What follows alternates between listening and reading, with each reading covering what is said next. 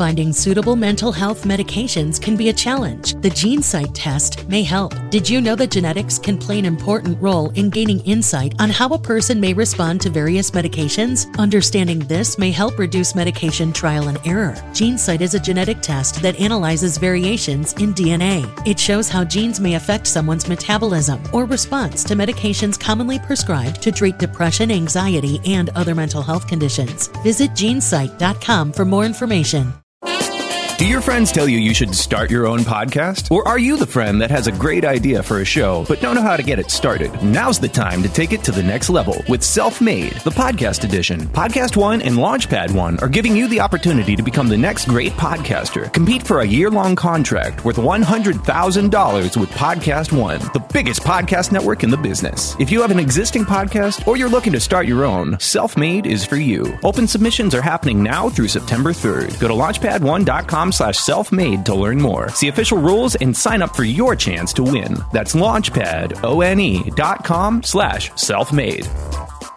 Live by Live has all of your favorite music, and you can listen for free. Whether you hit play on one of our hundreds of curated music stations or create your own custom artist radio station, you'll find the music you love on Live by Live. Visit livexlive.com or search LiveX Live in the App Store or Google Play and listen for free now.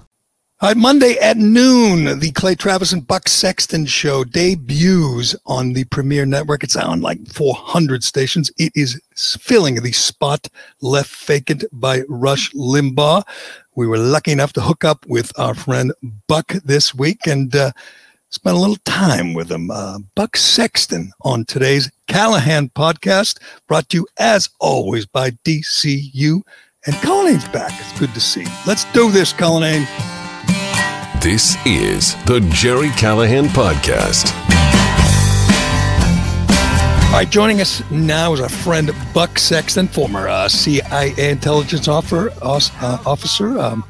syndicated radio host, and soon-to-be co-host of the Noon to 3 show, which is replacing. I know you don't actually replace Rush Limbaugh. We know nobody replaces Rush Limbaugh, but you are stepping in to that slot with Clay Travis at noontime on Monday. Buck, first of all, congratulations. Thank you. Appreciate it. It's exciting.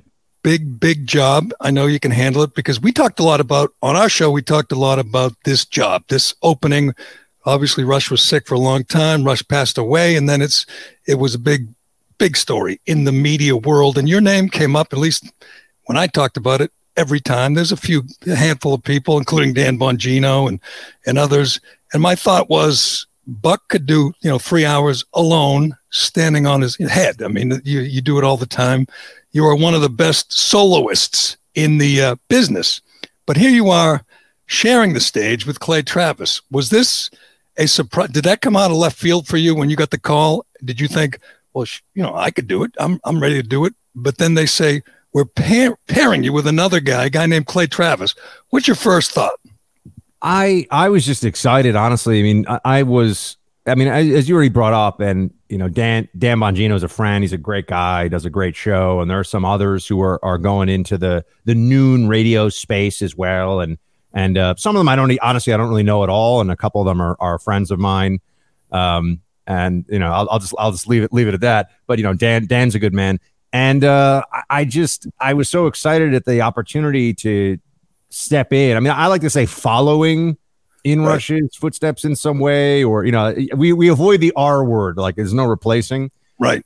And I understood why they thought that this would be, if you're going to try to create enough value for the listener, that they feel like they're getting something that's different, but of reasonably similar value for their time. Bringing in somebody with a sports background as well as an entrepreneurial and legal background. That's what sort of Clay brings to the picture from a professional standpoint. And then I've got not only political radio for now 10 years, but also national security background. It felt like we cover a lot of ground. We're kind of combining two audiences. And, we just feel like that was the best move to get the stations the most excited about it. And just, I get iHeart's vision on this. I understand why they went with it. And I was just excited to be a part of it. See, I like it. I think it'll work. I was a part of two-man radio for 22 years. Oh, how was that? Tell me about this. I've never done it before. So, well, I'll give you the the skeptical question here. It seems to me, or I'll give you the doubts I have, and I've heard it from other people, is that you're both alpha dogs. You're both lead dogs. You're both the lead guys, the number one chair guys. When you talk about two-man radio, there's always a number one chair and a number two chair. Number one guy is coming in and out of commercials and maybe reading more spots. Number two guy has more, more personality and more, maybe more of a fighter, and he'll start the fights. That was my job. You guys are both alpha dogs. What, don't you think there is a natural conflict there where you're both looking at each other wondering, who's the lead here? Who's singing the lead? I think we'll figure it out. You've done practice shows. I read that in the trades. You've done practice shows. Yeah. How did those go? Went great. I mean, we really vibe together very well, and we if this is Stockton and Malone, or this is Pippen and Jordan, or I'm just trying to, I don't know a lot about sports, but trying to think of like great duos from Brady and Gronk. How about that? Brady and Gronk. If this is then I think it works for the audience and it works for us too. And that's what we're really going to go for. I do a show. I've done a lot of counterpoint shows with 2-person shows and have gotten used to that rhythm. And that's there's a delicate touch that's required in that too, right? To disagree with someone, but never have them feel like you're attacking them, you're going after them, undermining them. I did a show with Crystal Ball, who is a leftist. I mean, she wouldn't even say she's a Democrat. She is a Democrat, but I mean, she's a leftist, right? She's on the left side of the Democrat Party. And I do a show now, even with Mark Lamont Hill. He's as left as you can get. And I got to tell you, a really affable and entertaining guy. So we have really. And so we have a good show there. Yeah, on the same, doing it on the same side, it's going to require a bit of, yes. I mean, I did. Before this, I was doing up to 5 hours of solo radio a day. So I do not need, in terms of content, and no one would think this, I don't need a co-host. It wasn't something that I came up with as an idea, but when it was presented to me, I saw the merit of it. And I think Clay does too. And we're just excited to pull together a project that's going to really work well for the audience. And look, I also do TV, man. I mean, you know how this is. It's a different world now. You can't create some unsinkable battleship platform that, I don't care who you are, that's all you do. You don't have to do social. You don't have to do video if you're an audio guy. You don't have to do audio if you're a video. I mean, everyone is on a podcast now. Everyone wants to do a streaming channel. There's all these different things. And ultimately, you're just really trying to build your audience, and there is a competitive nature to it. So you have to be multi-platform. I think that's what I'm saying. And having somebody else who carries, I think in really expert fashion, a portion of the load every day on radio may allow me to have a little bit more energy and focus to do. I mean, I'm also doing an hour podcast every day, just me, in addition to this show. And there'll be a podcast of the duo show. And I mean, look, Clay is a radio pro. The guy's got a lot of skills. I mean, he's very smooth. He's very, has a really good broad range of issues he can talk about. And, so far, I think it's going to be the best show on radio. I'll just be honest with you. That's what I really. See, the good thing in two-man radio is you're not going to rely on callers. I mean, you can take callers, but you don't rely on them, and you don't rely on guests. And people at this point are kind of, I don't say tired of guests, but it's become formulaic, where it's just like a host with a guest, boom, boom, boom. And if you have two-man radio and you disagree, the tension leads to energy, and a good tension means good energy, and that's good radio. I had a partner, Kirk Minahan, the last few years, where we were really good friends off the air. We'd have wild fights on the air, but no fights off the air, because we knew that worked on the on air. And when what eases tensions is ratings. Good ratings, you start making money. It's a success. You say, hey, this is the job, to have some disagreements, butt heads, have some laughs. And once, you're off the air, you can be friends. If you understand that, and someone told me this one time, understand it's only a movie. It's only a movie. If you have a good debate, and you know this from Mark Lamont Hill or Chris, if you have a good debate, you understand you're not really, taking it personal. You're not really enemies. It's just, that's part of the show, man. Yeah, well, this is how I approach when I do my radio show. It's also whenever I write something, I try to go back. There are two thoughts, and I tell people who try to do anything in this business, two things that are my, and they're very basic, my guiding principles. Can anyone, number one, can anyone tear this apart? Is what I'm saying dumb, wrong, flimsy, whatever? No, that's number one. And I look at things or listen to things that I do, read things or watch or listen to it back, and I think, can someone make the argument that I'm a jackass for this, or that this is dumb? And I know that they're right. That's what I like. I got to go back and do that. And then the other thing is this boring? Are people getting into this, listening or watching and thinking to themselves, meh?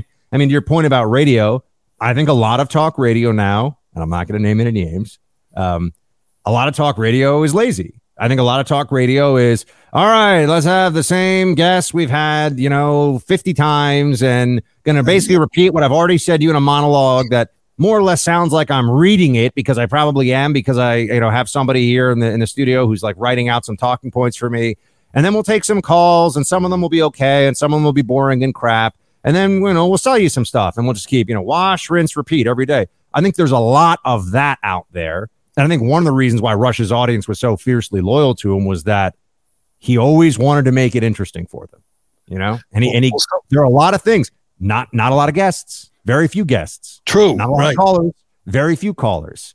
Original thought, connection. These are things that people remember. As you well, I mean, look, I know you're a radio pro. I'm just talking about this for the audience's benefit, but these are the things we think about. Well, someone gave me simple advice one time. It says the job's very simple. Don't be boring. Don't be boring. And now, what's made it worse, Buck, and I've seen this, believe me, in person, is it used to be the lazy talk show guys had the callers and the guests, and they had the TV on, and in sports grade, they'd be watching a game or be watching the news. Now they're just looking at Twitter.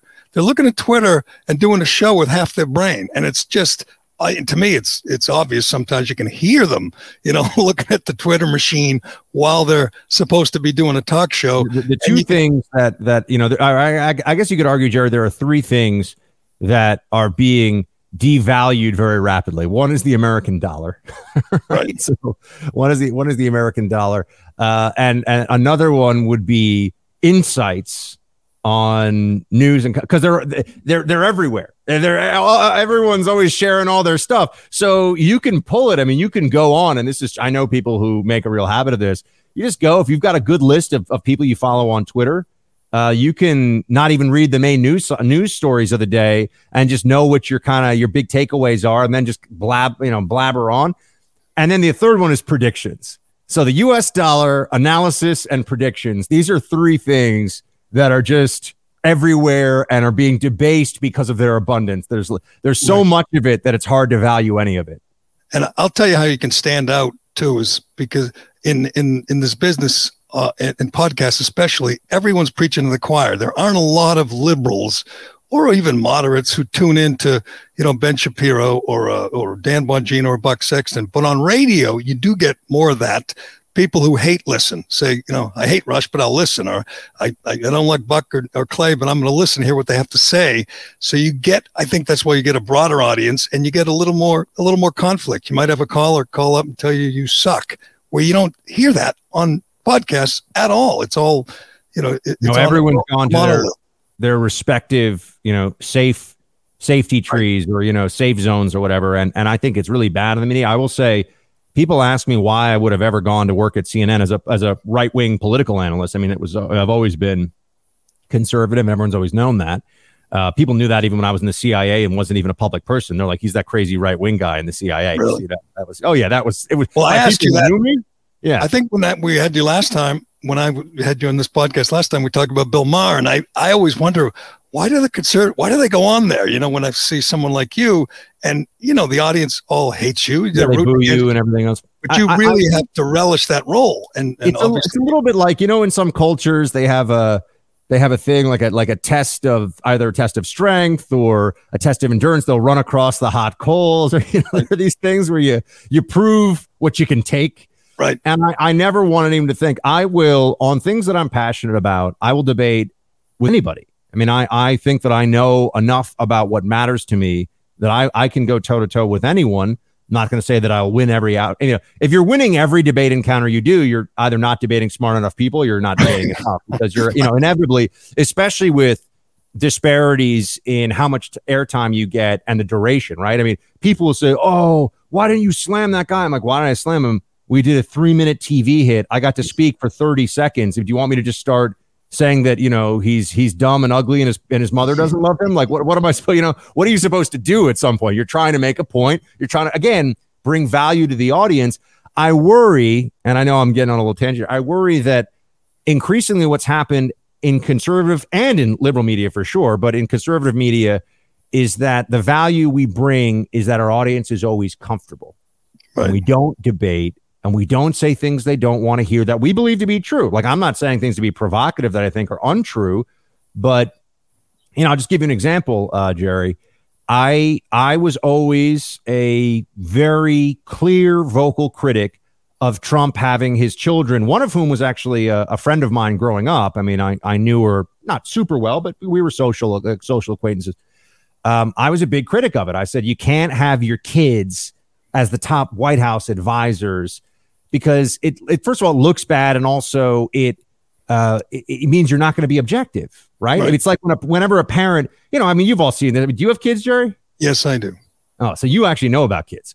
But I've seen this before. You know, a kid will run up to another kid in the playground and, you know, whack the kid over the head with a pail, and the parent is, you know, why did you let your child hit my child's pail with his head? You know, people don't see things objectively, right? Right. That's true. Trump didn't see things in the White House sometimes objectively, and anybody who's telling you, they'll all speak to you about this off the record, or they'll speak to you about it without attribution, but they all know that it was true. And I'm just telling you, the conservative audience got mad at me for it. And I kept telling them, and there's my own audience, my own people, the people that see me on the street and hug me and are like, "Thank you for your work." Some of them, not all of them, were, "Why don't you understand Trump?" You know, they did a lot of rationalization of this. And I was like, guys, I'm not a never Trumper. I'm not one of these, you know, I don't know what, we're on a podcast, right? I could say whatever I want. I was about to start dropping bulwark. I feel like salty language is acceptable in the Jerry Callahan podcast. It is. Go ahead. You could insert some of the words for me, but I'm not one of those like Lincoln Project, never Trumper lunatics. I'm the guy. I'm trying to be, you know, maybe even like the assistant coach, or, you know, the special teams coach who's getting the team fired up at halftime because I want them to win the game. That's how I tried to approach some aspects of the Trump presidency. And I got a lot of heat from our team for it, Jerry, and it was disappointing. I'm like, do you guys want the truth? By the way, I was right. I went through the same thing. All right, I still do. When I say I didn't like Trump's tweets, they were stupid, they were juvenile, and they didn't help. And I had a couple friends, hardcore Trumpers, listeners, and you know, you got to stop attacking Trump. And I go, attacking Trump? I just don't like, you know, when he tweets something about whatever, about, you know, Joy Behar with a bunch of exclamation points and misspellings. That doesn't help. And I think I'm like you. I think I've been proven right. The dumb tweets, the mean tweets didn't help the cause. But I will. One last thought on your new partner and you, the relationship, the dynamic is, if you get, you know, you really get down and dirty, just point out that he voted for Obama twice. Just bring that up, you know, like twice a day. That, you know, that's good. Clay is my brother in the foxhole, man. Whatever rounds are sent his way, I'm going to throw my body in the way. That's how this is going to go. I don't know, Obama twice. I'm not sure I'll ever be able to get my mind around that. And I guess he admits it, right? He's not denying it. If that were me, I'd deny it. I'd say I'd be like Hunter Biden. It's all a haze. I mean, I was on so many drugs. I don't remember what happened. We'll get to Hunter. I got a couple of questions about that, but you are an intelligence guy, an intelligence community guy, an expert CIA guy. And I think this is one of your, you know, one of the ways reasons these doors open for you. Yeah. I used to be really squared away. I mean, I knew a lot more than all the former defense and CIA analysts. There are a lot more now who are actually legit. Like, there are some guys who go on Fox. I'm like, that guy's the real deal. When I got into this 10 years ago, I had just come out of the CIA, and they had all these guys who were, you know, retired Air Force lieutenant colonels who left in 1992 talking about, you know, Al-Qaeda in northern Iraq or something. And I'm like, oh, I just got back from working CTC, CIA, Counterterrorism Center. I don't think your lieutenant colonel from the Air Force who hasn't been in any kind of government service in 20 years, CNN, knows what the hell he's talking. So but to be clear, now there's like former directors and, everyone's gotten in the game. I was early though. But I guess now we're all pretty much convinced that the FBI has been corrupted. The CIA, the deep state is real. And our mutual friend, John Cardillo, calls the FBI a domestic terrorist organization. I don't think I'm ready to go that far. I don't know about you, but in the last week, we heard Biden and Merrick Garland both say that the FBI says white supremacy is the biggest threat to the homeland, which is obviously silly. Obviously, it's a lie. It's nonsense. My question, simple one, is Biden and Merrick Garland, are they the ones lying here, or are they actually being told by the FBI that white supremacy is the biggest threat? Which is it? Who's lying? They're being told. They're being told. It's real. For real? It's wow. Real. Yeah, they're being told this. I mean, I know I still have friends who are on the inside, and look, there's a lot of the diversity and inclusion, left-wing woke stuff that has infiltrated the intelligence community, that has infiltrated the FBI specifically. That's real. Wow. And you have to remember that to go to work for the federal government, especially as a career, you're going to get a lot of people who believe in government power and want it to be bigger than it is, broader than it is. Also, they want the government to provide their paycheck and their health care and everything else. And look, I know there are great folks and people would yell at me, well, what about our military? Look, there are great people who serve. And I'm not saying that there aren't, in the intelligence community and in the FBI as well. But if you're asking, are there bureaucrats who rise to the top of these institutions who are people of the ideological left? I mean, not only am I telling you the answer is yes, even more so than the public realizes, we've got plenty of proof of it. I mean, John Brennan is basically a commie. I mean, that guy's out of his mind. That's true. Director. Yeah, I mean, you look like Mike Morrell, a guy that I actually worked for at one point in the agency. These guys are libs. They're leftists, and they're running these places. So to say that there are, I mean, I actually use the term cabal in the Trump White House about the FBI deep state stuff, and someone in the Trump White House, very senior in it, was like, we like that term, and I started hearing it a lot afterwards. But that's really the way to consider it. You only need a handful of really devoted leftist authoritarians inside the federal apparatus, the federal bureaucracy, and you find yourself in a place where they're influencing top down major decisions about some of these political cases. So you can still have a lot of folks at the lower levels who are, a lot of guys and gals show up to the FBI because, they want to stop like child molesters and cartel guys and kidnappers, and God bless them. But they're doing that in the field office in Omaha or in San Diego or whatever. The people that are running the show in D.C., right. A lot of them are leftists. And I mean careerists, not the appointees. I know you saw this. I'm sure you talked about it. Tucker Carlson's segment. Yeah, people call me Tucker all the time. It happens. Tucker Carlson's segment the other night where he said, not only did the FBI infiltrate the mob on January 6th, they organized it. And I'm watching it live going, holy crap, this is a bombshell. Here's my take, Buck. In a year, 2 years, 5 years, we're going to look at January 6th a lot different than we did on January 7th or January 10th or even today. We're going to learn a lot more. It's hard to learn because obviously the mainstream media's covering it up. The Democrats are using it. There's 2 or 3 reporters who even report on it, like Julie Kelly. But do you believe the FBI actually organized this mob? And if they did, are we ever going to officially learn, how that all went down? I think it's a little far from what the evidence that I've seen would say right now. So the FBI organized it. I don't get so many people. It's tough to keep something like that under wraps this long. Were there agents, agents provocateur, or were there people who were there and trying to throw fuel on a fire that would have existed independently of them, but made it worse? Knew that this was an opportunity, I think that's very likely. In fact, I've seen some people present evidence that happened. Were there FBI informants among the 1,000 or so people that, engaged in what is essentially, look, most of them engaged in riot and trespass. some engaged in assault of law enforcement officers and destruction of property. None of the protesters murdered anybody. We all know that. And the people in the media and in the Democrat Party keep lying about that. Do I think that there were probably agents, FBI informants, not agents, FBI informants? Informants, right. Who were, pushing this encouraging. I can tell you. Yeah. Come on, guys. That doesn't even surprise. Like, I would assume that was happening. So that doesn't surprise me at all. Your advice to someone who organized it, that I think is further than what that the FBI was a prime mover behind this.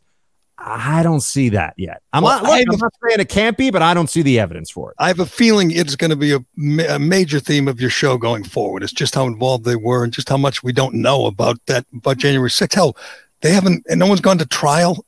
Half these guys are still in solitary. We're not getting the whole story. And when we do, I'm wondering is just how big it's going to be and how crazy it's going to be. I can tell you that this has been a tool, the same way that Russia collusion was a big lie that was used to, unfortunately, in many ways successfully slow down, hamper, harass, and delay the Trump administration from its goals. I mean, that White House was under siege by that special counsel. So while they didn't get Trump out of office, they were, and people, again, I tell them the truth. That was all success, folks. I mean, the whole Russia collusion lie, who got sent to prison for that? Nobody. Buck, what happened? They took the House. They took the House in 2018. I'm not sure they would have done that without the Russian collusion. So I'm here to tell everybody that look, they feel like that was a victory. Maybe not as far as they wanted, but it was still a victory. The left, the anti-Trump left, and now with this January 6th situation, this is the emotional and psychological justification for treating Republicans as evil and worthy of scorn across the board. We are all supposed that the narrative here is meant to be that anybody who supported Trump and of course still supports Trump or Trumpism to this day is tainted by the January 6th insurrection, which they call it. But this is preposterous on its face because, I mean, if you're going to have an insurrection in today's world with people who are unarmed, it's not going to last very long. Right, it's the first. A non-lethal insurrection in the Capitol when you have Metro Police, Capitol Hill Police, the FBI. I mean, we could sit here for 30 minutes going through all the armed government agents who can and in many cases did show up there to clear things out. So it's absurd, but they're going to use it because you and I, Jerry, we are bad people in the eyes of libs. Because they'll use the term insurrectionist now as a general pejorative, which is why I love calling them commies. Because I'm like, fine, if we're going to do this, if we're just going to let it rip, let's let it rip. You guys are a bunch of commies. It's the first unarmed insurrection in history, and you're right. I mean, think of everything worked. The two impeachments, they worked. The Kavanaugh, that worked. I mean, it just inflicted enough damage so that they could advance their agenda. But a couple more things before I know you got to go. You got to prep for Monday. The trip for Biden that he just completed, it was a disaster by all accounts. And one thing it did for me, and we talked about things we have said and done that piss off the MAGA crowd. I'm watching that and saying, we can't have another 78-year-old president. I don't want Donald J. Trump in 4 years. I don't want another 78, 80, 82-year-old president. It's too old. I don't care that the left has no principles, Jerry. I still think that they're important. And when you establish something, a baseline of a straightforward rule, guideline, truth, whatever you want to call it, like we really shouldn't have an 80-year-old plus president. Period. Shouldn't happen. There's a country of 330 million people. There's a lot of folks out there who can do this job. I'm not gonna change on that because Trump. There are other people in the Republican Party who are already showing that they're very capable of governing well. Not just hilarious. And look, I see, Jerry, you and I thought some of the tweets were hilarious. I think there were too many. I think you should have reined some of them in. But I did like some of the tweets. So you and I we can come back and battle that out another time. But on this point, yeah, it's just reality, man. The 78's too old to be president. Whether it's a Republican, I don't care. And by the way, he'd be 80 while he was in office. Joe Biden's too old to be president. Democrats have no principles, so they're not embarrassed by this. It's just a power play for them. And they figure, well, this is great because now we have some guy who'll just do whatever the machinery of the Democrat Party wants. but he's too old. And we all see it. I mean, you can't deliver mail. You can't teach kids. You can't drive a truck, but you can be president. It's just madness. What date? Give me the date that Kamala Harris ascends to the throne. When do you think it happens? Oh, I've been, but see, now we're falling into, there's a lot of speculation, too much speculation out there. But no, this is informed speculation, Jerry. I think that, I don't think Joe Biden runs for a second term. I think he takes it through the midterms. And then I think he just says, I've gotten tired and, for health reasons, I'm going to step down. Kamala takes over. Then she gets to run as an incumbent. Way better.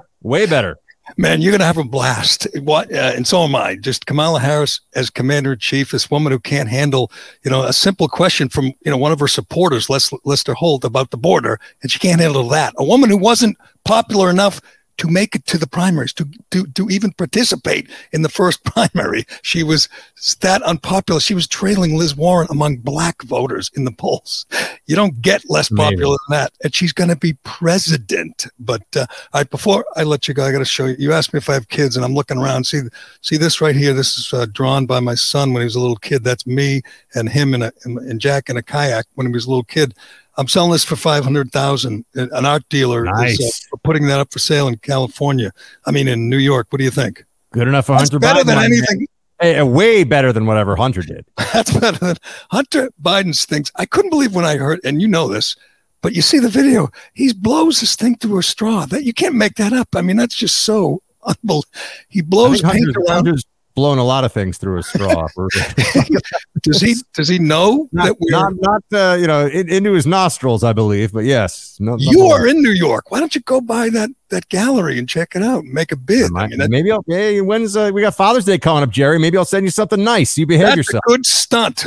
Buck Sexton bids on Hunter Biden's. I'm pretty sure you'd have. I don't have the bankroll for it, man. I haven't started the big show yet. You have to lend me some money. Are you're not one of these people who says, like I hear people like Matt Walsh and others say, don't get distracted by Hunter Biden. It's not important. I'm like, what? I mean, literally, we have, as you know, Tony Bobulinski talking about kicking back to the big guy, and you don't want to talk about it? That's crazy. And you're going to be consistent because you said Ivanka and Kushner should not be in the White House. I mean, I assume you are going to talk plenty about Hunter because, as you know, there's a lot more on that laptop that we haven't seen or heard yet. My friends were the ones who found the laptop. Let me tell you, I was getting early previews, and those are things you can't unsee.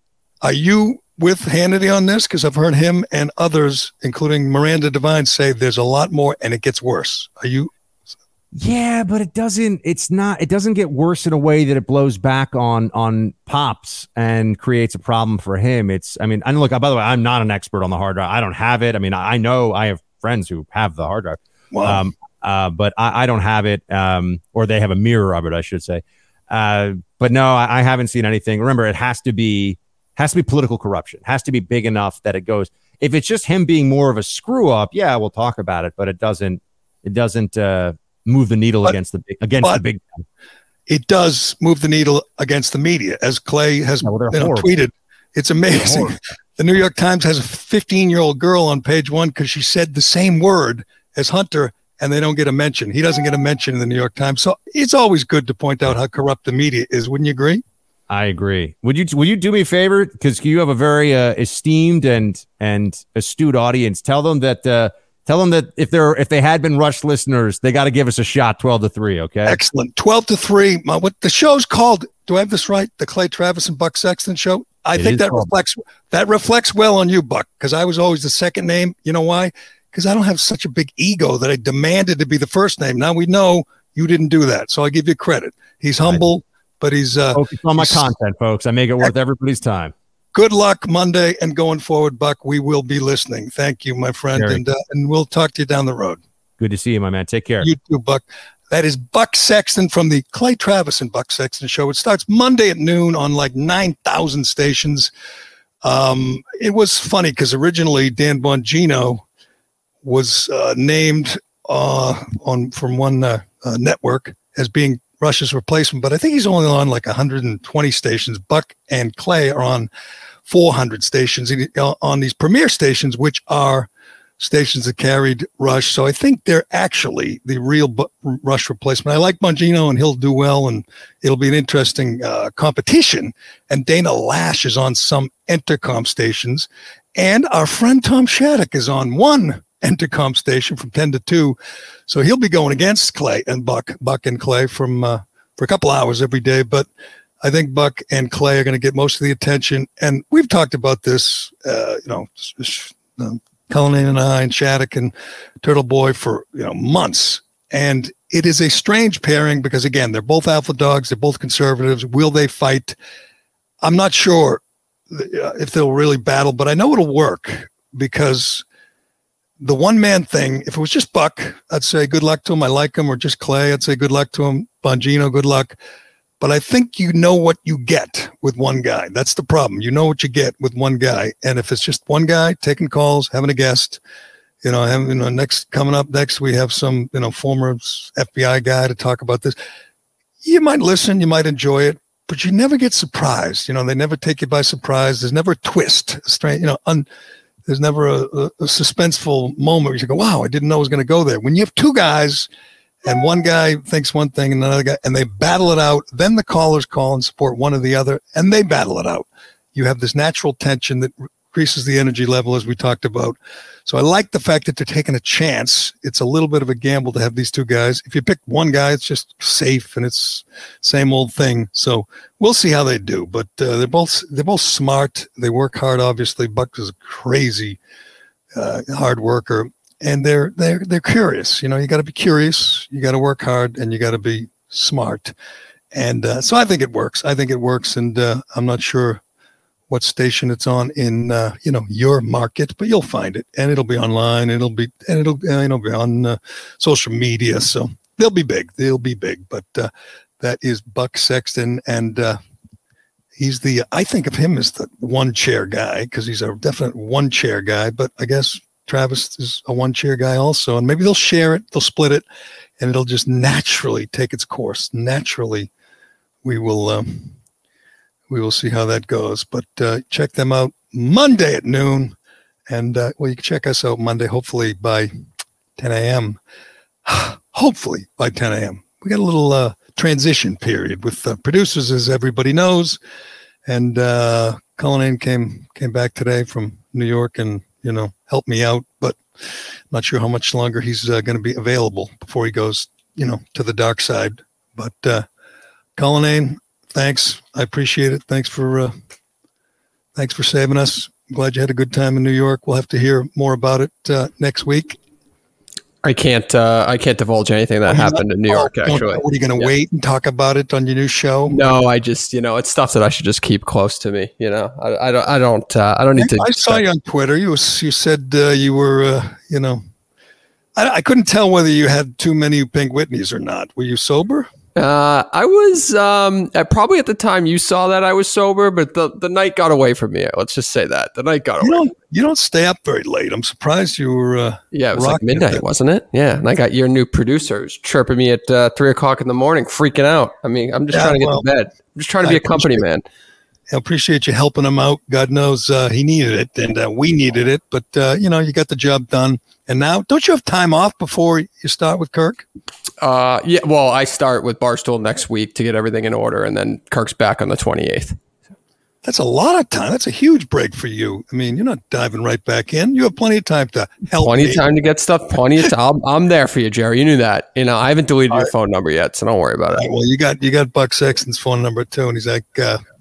He's already kind of a big deal, but he's going to be real big in a few months if this thing takes off and people, and you know what? They're smart enough. They're going to make news. They're going to, have guys on. They're going to make news and create buzz, and I think it's going to work. But we'll see. I'm a little disappointed. I didn't know he was looking for, a washed-up old sports radio morning guy. If I did, I would have put my application in. But he chose Clay Travis, and he's going for that Southern audience. He goes after that SEC crowd. But all right, thanks for coming back. You do look a little hungover, I have to say. It was a long train ride home.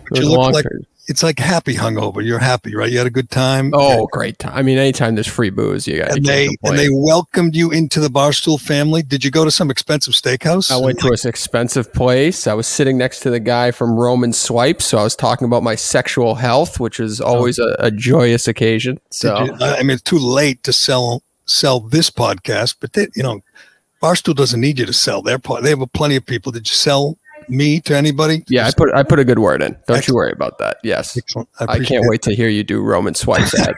That's going to be fantastic. And were you actually ordering Pink Whitney's? Do you actually? No. What was I having last night? There was like a special. I don't drink margaritas, but they had it, and I grabbed it. And let's go down easy, man. Let's go down. It was dangerous. It was dangerous. Well, again, I'm glad you had a good trip, and I'm glad you came back to help me out here today. And I'm glad Buck Sexton joined us. Thanks to DCU and Shea Concrete and Allied Paving. And thanks to everybody for listening. This is a special weekend edition of the Callahan Podcast. Check out Buck and Clay Monday at noon. Check us out first. But this is the Callahan Podcast. I'm Jerry Callahan, and we will talk to you again Monday morning. Why am I stopping? No one else stops. Can I go home? The Jerry Callahan Podcast. Angie's List is now Angie, your home for everything home. Angie still has the same top pros and reviews you've counted on for more than 20 years. Only now, you'll also get access to all the tools you need to make your home a happy place. Inside, outside, big or small, Angie helps you find the right solution for whatever you need done, all from your phone. It's simple to find upfront pricing and instantly book hundreds of projects. You can even search pricing guides to see what others paid for similar jobs and easily compare quotes from top local pros to make sure you're getting a fair price. From lawn care to repairing the AC to the project of your dreams, Angie has your home projects handled from start to finish. Plus, when you book and pay through Angie, they'll cover your project up to the full purchase price plus limited damage protection with their happiness guarantee. Make your home an Angie home. Check out Angie.com today. And for more on the happiness guarantee, go to Angie.com/happiness-guarantee.htm. New hot and iced Sunrise Batch Coffee from Dunkin'. A bright and balanced, full-bodied blend brewed so you can get summering from sunrise to sunset. And even after that, because that's when you can show off those string lights you hung in the backyard. Or rehung. Enjoy a medium, hotter iced Sunrise Batch Coffee for $2. America runs on Dunkin'. Price and participation may vary. Limited time offer. Exclusions apply. Finding suitable mental health medications can be a challenge. The GeneSight test may help. Did you know that genetics can play an important role in gaining insight on how a person may respond to various medications? Understanding this may help reduce medication trial and error. GeneSight is a genetic test that analyzes variations in DNA. It shows how genes may affect someone's metabolism or response to medications commonly prescribed to treat depression, anxiety, and other mental health conditions. Visit GeneSight.com for more information.